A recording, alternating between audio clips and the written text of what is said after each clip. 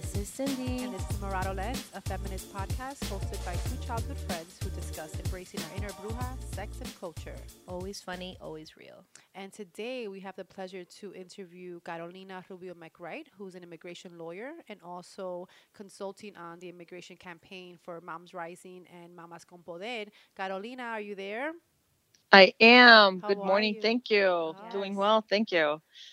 Thanks for being here with us. So, Thank you for having us.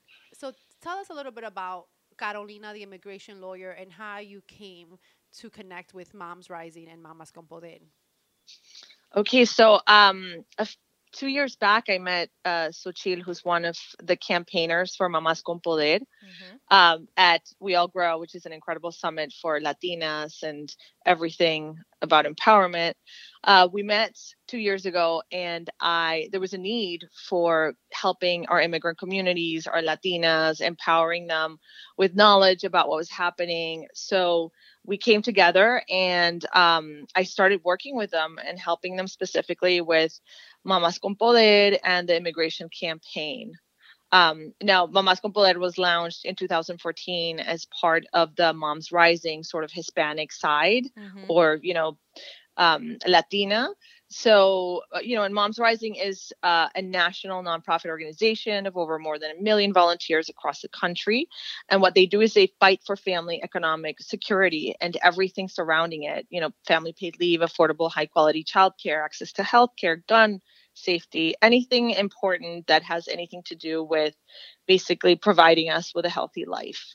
So Moms Rising empowers, it builds campaigns, and it brings all these people, volunteers across the country, online and on the ground. And what we do is through signatures, we collect and we bring them to decision makers. So it's a really effective way to bring change and make sure that people come together in assuring and making, sort of holding our elected officials accountable and moving forward. Amazing. And then do you feel like Moms Rising, Mamas con Poder are allowing there to be, are they achieving economic security for a lot of these women that you're representing at this point? Absolutely. I mean, we've had some huge successes with paid leave and, healthcare reform around the nation, especially in areas where we have a lot of members like Washington, North Carolina, New York. So we have been very successful. We were able to pressure fast food restaurants, for instance, in not offering soda just as a default drink for kids' menus.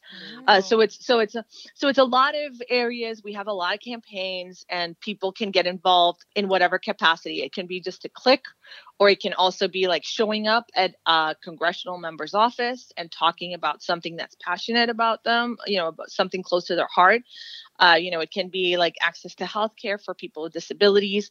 So it's really a wonderful organization because it encompasses a lot of areas, and especially for Latinas, because there is that huge gap where there is no space where Latinas can come in and not only discuss about the issues that matter to us, but also, we want to show that, listen, there are a lot of amazing Latina leaders out there that are accomplishing incredible things. We're not just all undocumented. Correct. And then speaking of undocumented, has that become your main journey right now, given the DACA situation, the government shutdown that just happened not too long ago? Like, what is your main focus literally right now as we speak, Carolina? So, with the immigration campaign, we have been focusing heavily on TPS and the Dreamers this year. It's been a very much an important subject, and we've been pushing very hard, because those are two sections of immigration where it's sort of transient. You're allowed a work permit, which means people have very, great jobs. They've achieved a lot. They've been able to become visible. In the case of TPS, it's been 19 years. It's an average of a TPS holder. And it was a program that was created by Congress, which makes it, even worse in that, it was supposed to be temporary so that the countries that were recovering could have, that time to recover without having more people and endangering more people to come over to their country, whether it be famine, earthquake, violence.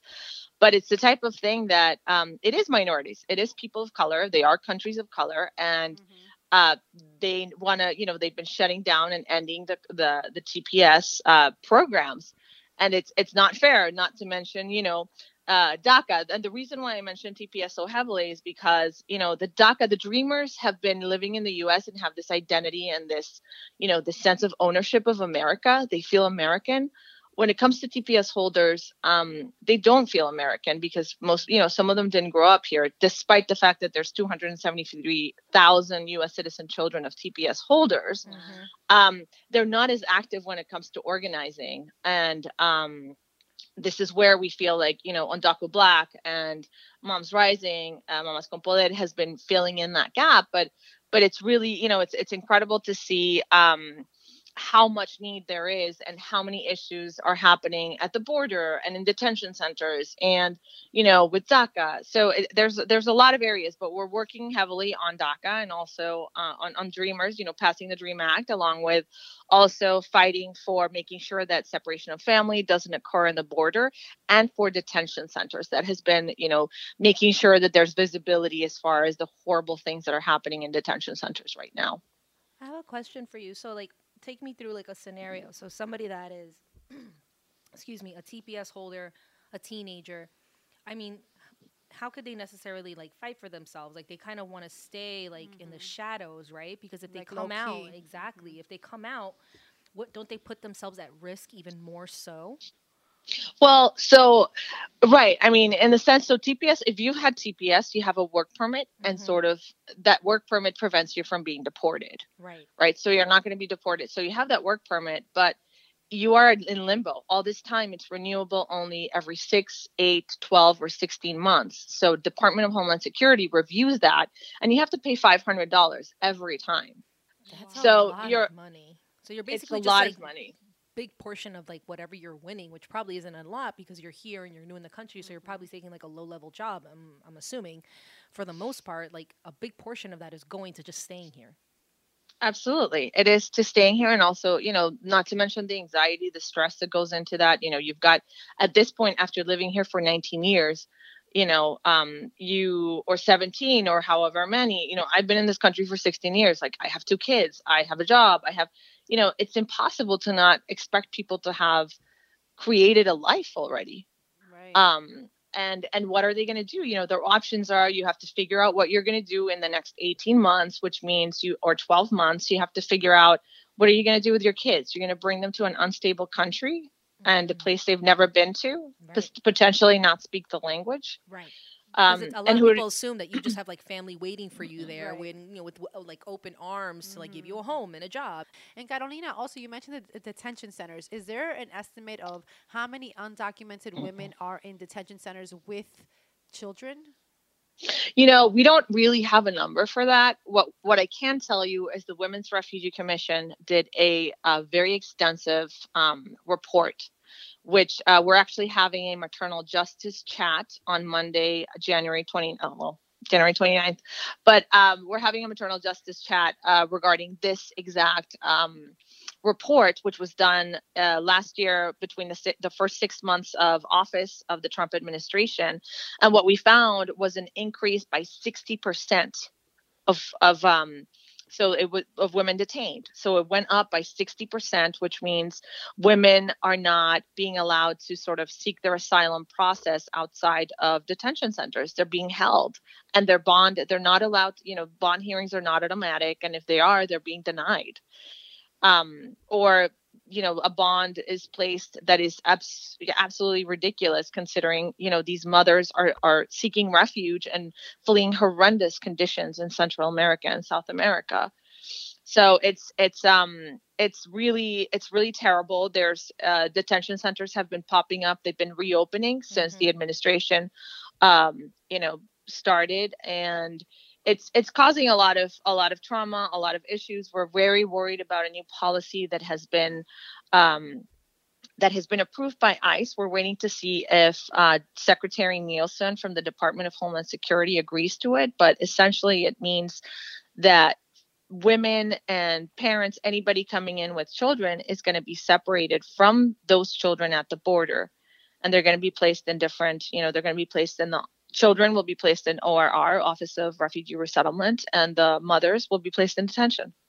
I have a very painful question, and I hope this doesn't happen, but I have heard of this happening. So, in the past, the moms have gone through like all of these loopholes and court dates, and then sometimes they have found that their kids have been put in foster homes. Is that correct?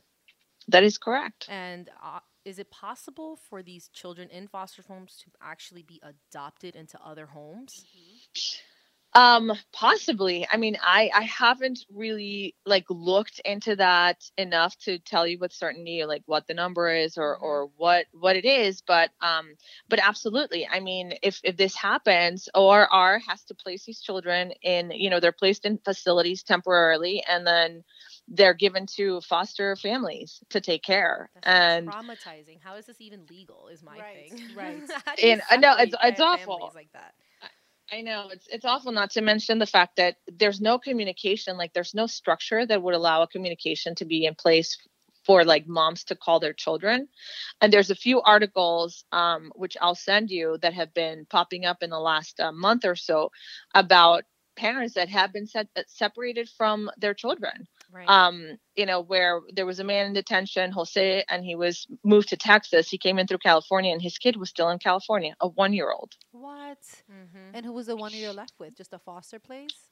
The ORR, yep. Oh, wow. And then, you mentioned like you don't really have numbers. It seems like there's a lot of mystery behind these families and these kids in particular. Who is giving you this hard time to get these numbers? Is it local government? Is it state?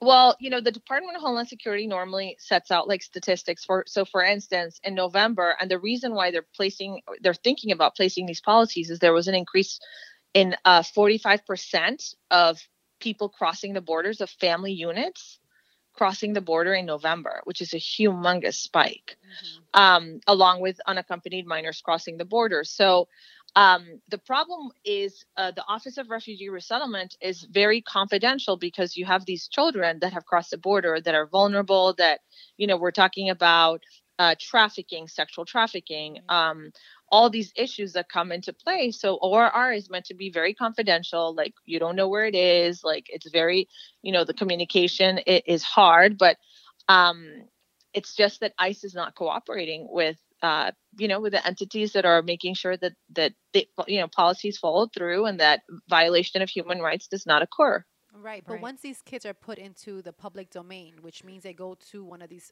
foster facilities, is that at that point, is their whereabouts and who they are public knowledge to No, any parent? absolutely not. Okay. No. I mean, so a parent, they'll have to come out of detention in order for them to be able to do anything, right? And that within itself is almost impossible right now, unless you can get a bond hearing, there's a lot of uncertainty, and because the structure is not there for this communication to happen. I mean, we're talking about, there was a woman that was 6 months pregnant, that crossed the border seeking, she had a very valid asylum claim. Her lawyer was looking for her for 24 hours. She could not find her. She needed medical help. She was placed in a bus and was bused from detention center to detention center for those 24 hours. She was just in a bus. Wow. She had to be hospitalized right after that. Wow. So these detention centers are strategically placed in the middle of nowhere, where like you really can't have a lot of pro bono lawyers going there, because you'll have to go like Dilley, Texas. It's in the middle of nowhere, right? We have one here in Berks County in Pennsylvania. So you have these detention centers that are hard to access, and it makes it really hard for advocates to really access, talk to their clients. And there's a lot of limitations, like lawyers can't bring their phones, they can't bring water, they can't bring, so it's really crazy that this is happening, and it's something that people really don't talk about. It's something that is not in in the open. People don't realize that this is happening. Yeah, it's definitely not in the media the way it should be. But I wanted to know, like, as a lawyer, right, you understand there's rules and laws that have to be taken on, and so people don't go to jail, right? And so Cindy and I, we do advocacy work. We're definitely activists on many levels, and is this something where can we go to these jails and create a peaceful protest with many people who are very much American and Latino, and almost bring more attention to these detention centers that are in a way hiding these people? Absolutely. There are coalitions all over. There's a detention center in Washington.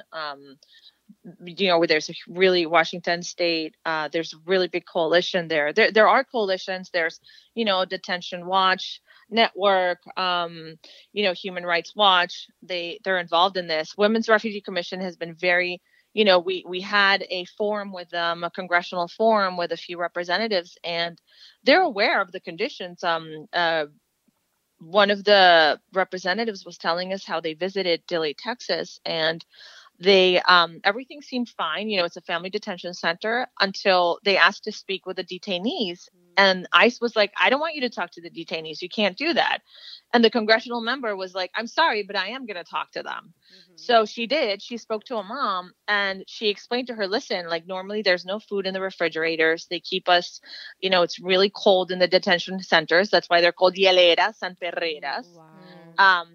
And so she was able to, and she told her, look, my son is sick.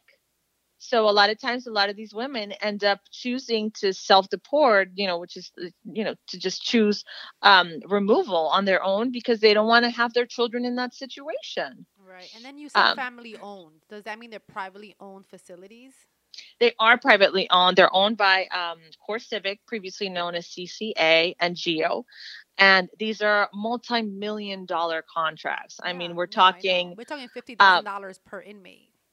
It's absolutely, and it's contracts that they have with the state, right? So the state pays, with our taxes, they pay. So I think in Santa Fe, in New Mexico, it was $1 million. And out of each bed, they paid 50 cents they gave the state back 50 cents. And these are beds that regardless of how many people are in there, they're going to be paid. They have to pay for every bed. This is damn shameful. So basically they have to make sure that somebody is filling in that bed. Even though no, it doesn't matter. No. It doesn't matter. It doesn't matter. So the state will only receive those 50 cents back if the bed is filled. So you have this, when Trump won, the stocks went up like incredibly because people realized, well, this is, it's a business. Mm-hmm. It's a business and it's very profitable. And if you look at the House bill that is being proposed now by the House of Representatives and not the bipartisan immigration bill, it essentially wants to deport everybody and wants to bring up the detention centers. So basically, if you had a lot of money, let's just say I just came into a lot of money tomorrow. So they just got $20 million. And I wanted to make more money in something that was kind of a surefire thing. Right. You could invest in detention centers. Privately Absolutely. Owned jails.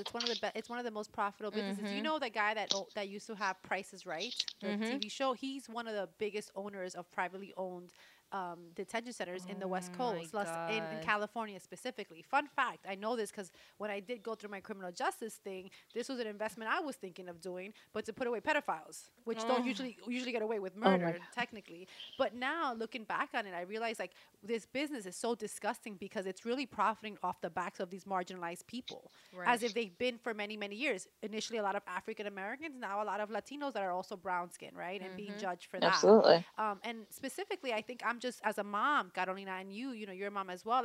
It's so hurtful to understand that kids, one thing that the mom, we're tough. We're moms. We could handle that, even though it's tough. Right. But to put your child through that process and them giving them really horrible conditions, to your point, and as a way to almost make them throw in the towel so they self-deport themselves, is just shameful. And I think we have to highlight who are the people responsible for this. But you're saying, yes, peaceful protests are very possible. We could show up to these jails outside and have peaceful protests, right? Yes, and absolutely. Also, what helps even more is joining our petition. So for instance, we have petition in California where we helped release Maria Solis from detention. She was pregnant. She had no criminal record, married to a U.S. citizen, has family members that are U.S. citizens, and she was detained for about 7 weeks in the most horrendous conditions, no sonograms. She fainted. We worked really hard. So we created a petition really fast. We started talking with congressional offices, and we got these signatures. So when it came for her bond hearing, we provided all of these signatures. We made sure people knew about it, and those signatures really have an effect. She was able to be released. Good. And the next day, 4 pregnant women were released. Oh man. So signing these petitions, online petitions, are very valuable, you're saying. They're extremely Okay, valuable. good to know. And also, responding to text messages, to our text messages. If you sign up to our list, we'll send you and we'll keep you informed, which is what, it is the time for us to organize and find out, what is your cause that really speaks to you, and take full force and go all the way. For Xochitl and I, we feel very, very close and to this issue, because it's really unfair that these things are happening, that these human rights abuses are happening in this country, that people don't know about them, and that are causing incredible trauma. I mean, Maria Solis's children now see a cop and almost pee themselves. Like, this is how scared these poor kids are. Right. They're no longer looking at authority to protect and serve them. They're looking at them as, they're going to get rid of my family and be in the process. It's so important to realize that, because again, we, our taxes pay for these government officials. And I think, in our vote is what keeps these certain people in office, that are not, obviously now we're seeing they're not for us people, marginalized brown people, black people, like, they're not really for us. We need to understand the power of a vote, Carolina, but also if you can please share with our audience where they could go sign up to sign these petitions, to see these petitions. Can you tell that to everyone? Yeah, absolutely. So if you go to Moms Rising or Mamás con Poder, you can look at the campaigns, look at the website. There's so many campaigns, and you will find lots of campaigns that speak to you, because it is essentially every single problem that we have with society right now: equal pay, fair pay for mothers, immigration, healthy food, childcare. So go sign up. And what happens is we'll call you and we'll say, listen, we need people in Pennsylvania to show up at this congressional officer, this congressional member's office, because, there's a bill that's going to affect all of our immigrant workers. So we need you to make your voice heard, and we need you to take this book. We make these storybooks where we try to collect stories. So we had a TPS collection story along with just an immigrant story, where people shared how immigrants had impacted their lives and how important they were, so that we could remind these congressional members. So we make them in a fun way. So, like, for instance, we use Statues of Liberty. So we brought every single congressional member in the Senate and in the House, we brought them a Statue of Liberty when we delivered this story. So we put a small spin on everything. We brought bibs, we brought like all sorts of things that make it so that they really, sort of remember that, this power of moms. And you don't have to be a mom to be a member. You just have to have a belly button, right? We all have mothers. And if we didn't have mothers, we have sort of like an abuela or una tia. That's right. We've all been attached to an umbilical before. Love that. Unless you're a science baby. There's still like have exceptions. But yes. But real quick, so that's momrising.org. And is it also mamasconpoder.org? It is mamasconpoder.org. Okay. And, we're on Instagram. Follow us on Twitter. We have Twitter chats about early ed chats, maternal justice, about food justice, about gun control, about pretty much everything. Because we really want to make sure that, we want to empower moms. Our objective is we want to empower all of our members so that we organize, because in numbers, we really have an effect. And you would be surprised at how scared senators are of a group of mommies, and grandmothers and cousins and tias. And so it's important. And it is what we have to do now in order for our voices to be heard. So that's something I wanted to go back and ask you about. A lot of people don't think that their signature matters. They see a petition, they don't sign it, they don't think it makes a difference. Can you tell me a little bit why it does make a difference? Like, if you think about it, it's just a signature. There's no name to it. I mean, like, what is the power in that? The power is our representatives. What we do is, like I mentioned, we collect these signatures. We make storybooks. We include every single signature, and we send these packets to not only, our decision makers in Washington, but also locally, and also to, say, CEOs of companies. If there's a company that is very abusive with its members, we will, we will do something about it. So what we do is these signatures are incredibly powerful because they are numbers. They're numbers that represent. So we collected, I think, 37,000 signatures for TPS. And, when we say, listen, in your district, these many people, if it's thousands of people that have signed and that are with immigrants or that are, for maternal justice or that want to make allusion to gun safety, these representatives will feel scared because they're like, listen, like, I'm here to represent you and they're going to vote me out. Right. Right. It's about that vote. It's about keeping the right It's people about in that power. vote, and it's about, we really want to also empower people and tell them, listen, like, your vote really counts. Your vote really counts. I think earlier this year we had an election where a woman won by one vote. I can't remember what state it was, but it was something like one vote, and we got a Democratic seat, which is crazy. But it's true. So we want to, you think there's no power in that little signature that you make, but it does, because, for instance, in the case of Maria Solis, we brought these signatures, and the signatures made an effect. It's like all these people are watching to what you're doing, and you are not following the policy that the Department of Homeland Security has written for you. Right. So if you're not following, all these people are going to come and they're going to protest and they're going to impede you from continuing with your job. And there's going to be media, and they're really scared of media. So that's good to know. Well, speaking of that, we're a media outlet, and we want to be invited, Carolina, to your next Pennsylvania, meeting.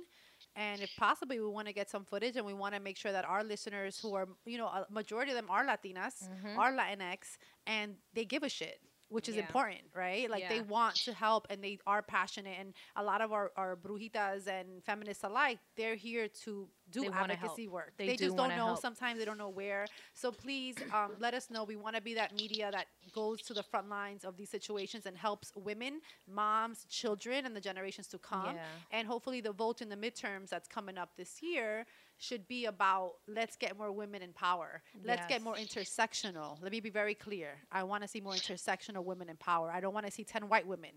I want to see Absolutely. I want to see 8 intersectional women, maybe 2 white. Yeah, because, like, I mean, at the end of the day, while they can sympathize and they can help as much as they want, it's really difficult. It's really empowering, one, for a brown person to see another brown person in power. It's going to help you relate. It's going to help you open up. It's going to help you want to even join in and help if you're not, you don't have anything to do with that situation. But let's be honest. White women are privileged, so they, even if they want to sympathize, they can't really know what that is to live a life like that. Where, like, someone in Congress or in the Senate or local or state or federal, they know it all too well, and they're here to be fair, more fair than that white woman who might not know any better, and maybe to her she's been brainwashed that there are too many immigrants here, right? And so Absolutely. So we want to see more of that. The vote counts. Please include us on your next visit to one of these detention centers. This is not specifically, I want to be able to help these fosters. So if I could foster maybe 10 of these kids while their moms are in detention centers, let's find a way to do that, because we have homes. We could create a nonprofit just for kids to come live. To be with other Latino families. Yes. Wouldn't that be amazing? Yes, and not in a detention center, because no, and you're right. That's not where a child should be. No, absolutely not. And you're right. It is important to, and this is why we want to, we're launching a Facebook page that's going to be open to everyone, because we really want to not only empower our Latinas, but also we want to feature them. We want to show them, listen, there's this Latina that that you need to follow. We need to also, our dollars are very powerful. Latinos have so much power in money. And, I want to be powerful also and empower my people. So I want to know what business you have. How are you helping the public? I want to encourage you. I want to see you succeed. So it's this idea of not only empowering, but also, like you're saying, we want to be represented. We want a voice, because we've all, the people that are here new in this country or that are of color have a very different story from the people that are white. Yeah, that's the education aspect of it, right? And I feel very privileged to know that I have access to someone like you in this platform so we can talk about this. But there are many women out there that are put in situations, and it's happened to me as well. And sometimes I choose to respond, sometimes I don't. So I'm going to paint a scenario for you that I know has happened to my niece and my sisters. And, there are people you run into that are like, what kind of mother would cross the border with their children and put their children in that kind of situation? And my response without even getting into politics or anything, just basically what's right and wrong is what kind of dire situation would you have to be in the country you're leaving to have to think that the situation you're going into, knowing how scary it is, has to be better than what you're leaving? Like, think about that. And that's kind of like where the conversation ends, right? But I wish that I had some kind of like empowering, like, facts or like something at that point so I could be like, it's not about like politics and like, I'm here to come and take your job. It's about like the freedom to cross the border and seek a better life, right? It's about being able to give your kid more than what you have in your current situation, right? And a lot of people are like, well, then they should try to fix the politics or their current situation. Let's just say, for example, Mexico, because that's the argument I have with a lot of people. I know a lot of different people that do not think like me. So, like, what would you say to those people that are like, maybe you should just stay in your country and try to make the best out of it? Or, like, why do you even have to cross the border and come here? Right. Like, what would you say to somebody like that? Well, I mean, there's a lot of, first of all, the mentality here, we have to start with the mentality here, which is very much like there's only one pie. And it's like, listen, there's not only one pie, there's many pies. I'm not going to take away a slice of your pie because there's 5 over there. And so I think, starting with that, where, we're not taking jobs from anybody. And unfortunately, our immigration system, in the 80s, we made a determination of basically immigrants had to choose to either stay in the country or leave, because we created the 10-year bar and the 3 and 10-year bar, which means if you stay in this country for more than 365 days, you're going to be, if you leave, you trigger the bar, which means you cannot come back for 10 years. So you force people to choose where to live. And this is where their jobs were. Because unfortunately, companies and corporations are not held accountable.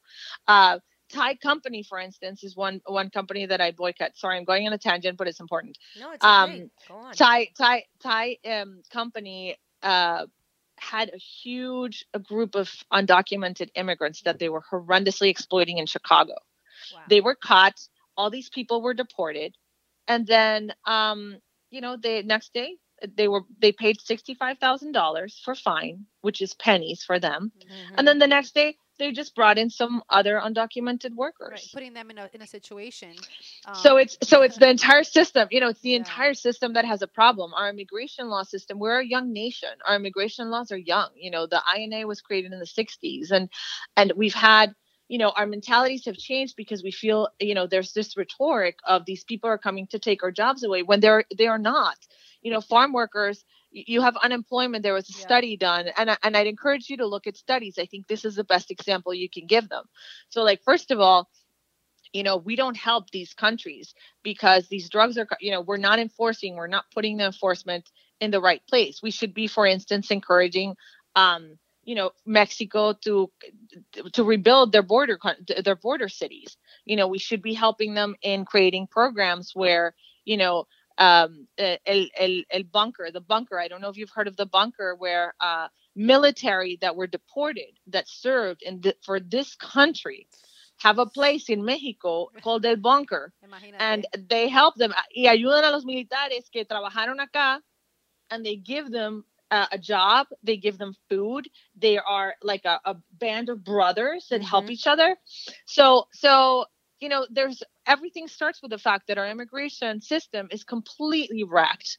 And when mommies make a decision to bring their children, knowing that 80% of the girls get raped crossing the border, when you make that decision and you do it knowingly, it is because death is imminent wherever you are. Exactly. Where femicide in El Salvador is off the roof. Women are being killed just because they're women. Right. So just like in Syria, you're not going to put your kid in a body of water knowing that they're going to drown in this horrible boat, knowing that this is the only chance, that this is the only chance for you to leave, the only chance of potential survival. Exactly. So it's the same story, crossing the border. So many people die crossing the border. Like, who wants to live? This is the first thing I tell people. Who wants to come to a country where they don't know the language, they don't have connection, they don't have a family support, they don't have cultural support? Like, who wants to do that? Nobody wants to do that. Nobody wants to do that unless you have to do it, and that is your only way out. Carolina, Thank you so for that. much. It's so true. Can we expect you to run for Congress or Senate soon? But it's like, it's just it's the whole system, and it's our mentality, and we really need to do culture change because Mhm. these people that were farmers that we brought, once the war hit, it was like, oh shit, we don't have anybody to help us with the crops, so it's like, let's bring Mexicans over. And we're like, thank you so much for feeding our people, because all our men are fighting in the war. Right. And then it's like, oh, but you know what, never mind, now you guys have to leave a few Yeah, years later. yeah. And in the Well, guess process, what? let's give you like the worst possible working conditions where you might not even survive and go back with like a bunch of different kind of cancers. And poor. Yeah. Exactly. Mm-hmm. So it's like, listen, these people now have children Mm-hmm. and grandkids, and guess what? Like, we are the generation that is here now. We are the generation that is going to be like, listen, you're my friend. I'm going to hold you accountable because I am equal to you. Right. Like, we are equal, and I can have that job, And and I am able to do that. And the color of my skin does not dictate my intellect. there you go. Exactly. So everybody, to all yeah. those racist white people out there, we're not, us Latinos, we're not going anywhere. Mm-mm. We're here to stay. No, and we're powerful, and there's a big force. There are really amazing women that are white that are fighting for us, that are out there. Right. And we want everybody to say, listen, this is important to me because guess what? My kid goes to school with your son. That's right. And they're friends, and I appreciate you, and I love the diversity that you bring into my life. And that's what Moms Rising is. Moms Rising is a safe space. Mamás con Poder is that space where we can congregate and we can find more of connections with our Latinas. But it is that space where we all come together and we say, listen, we are for gun control. We are for better food options. We are for family paid leave. So we invite you, and everybody should join us. Thank you that so much for is that. near listeners. Thank you. I know I got you a little fired up, but like I love it. really appreciate it because information is power. And like I know there are a lot of Latinas out there, young ones too, that get these kind of confrontations, and they need that kind of information to empower themselves to have these kind of, because they know it's wrong, they just don't know how to articulate it, right? And now you've given them enough information so that they can kind of defend themselves out there in the world when they're having these kinds of conversations with people that just don't get it. So Absolutely. obviously, this is a tough job.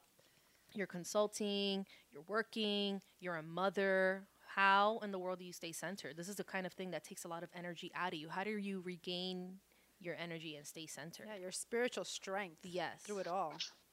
I am also an artist, and what I do a lot is, and what really helps me staying in touch with the community. That's really where I feed my children, obviously, but I really get a sense of, what we're doing really matters when I'm in touch with the community. So like I work with Shashama in New York, and I do these workshops with undocumented mothers where I empower them about their rights. But we also do anxiety release, working with clay.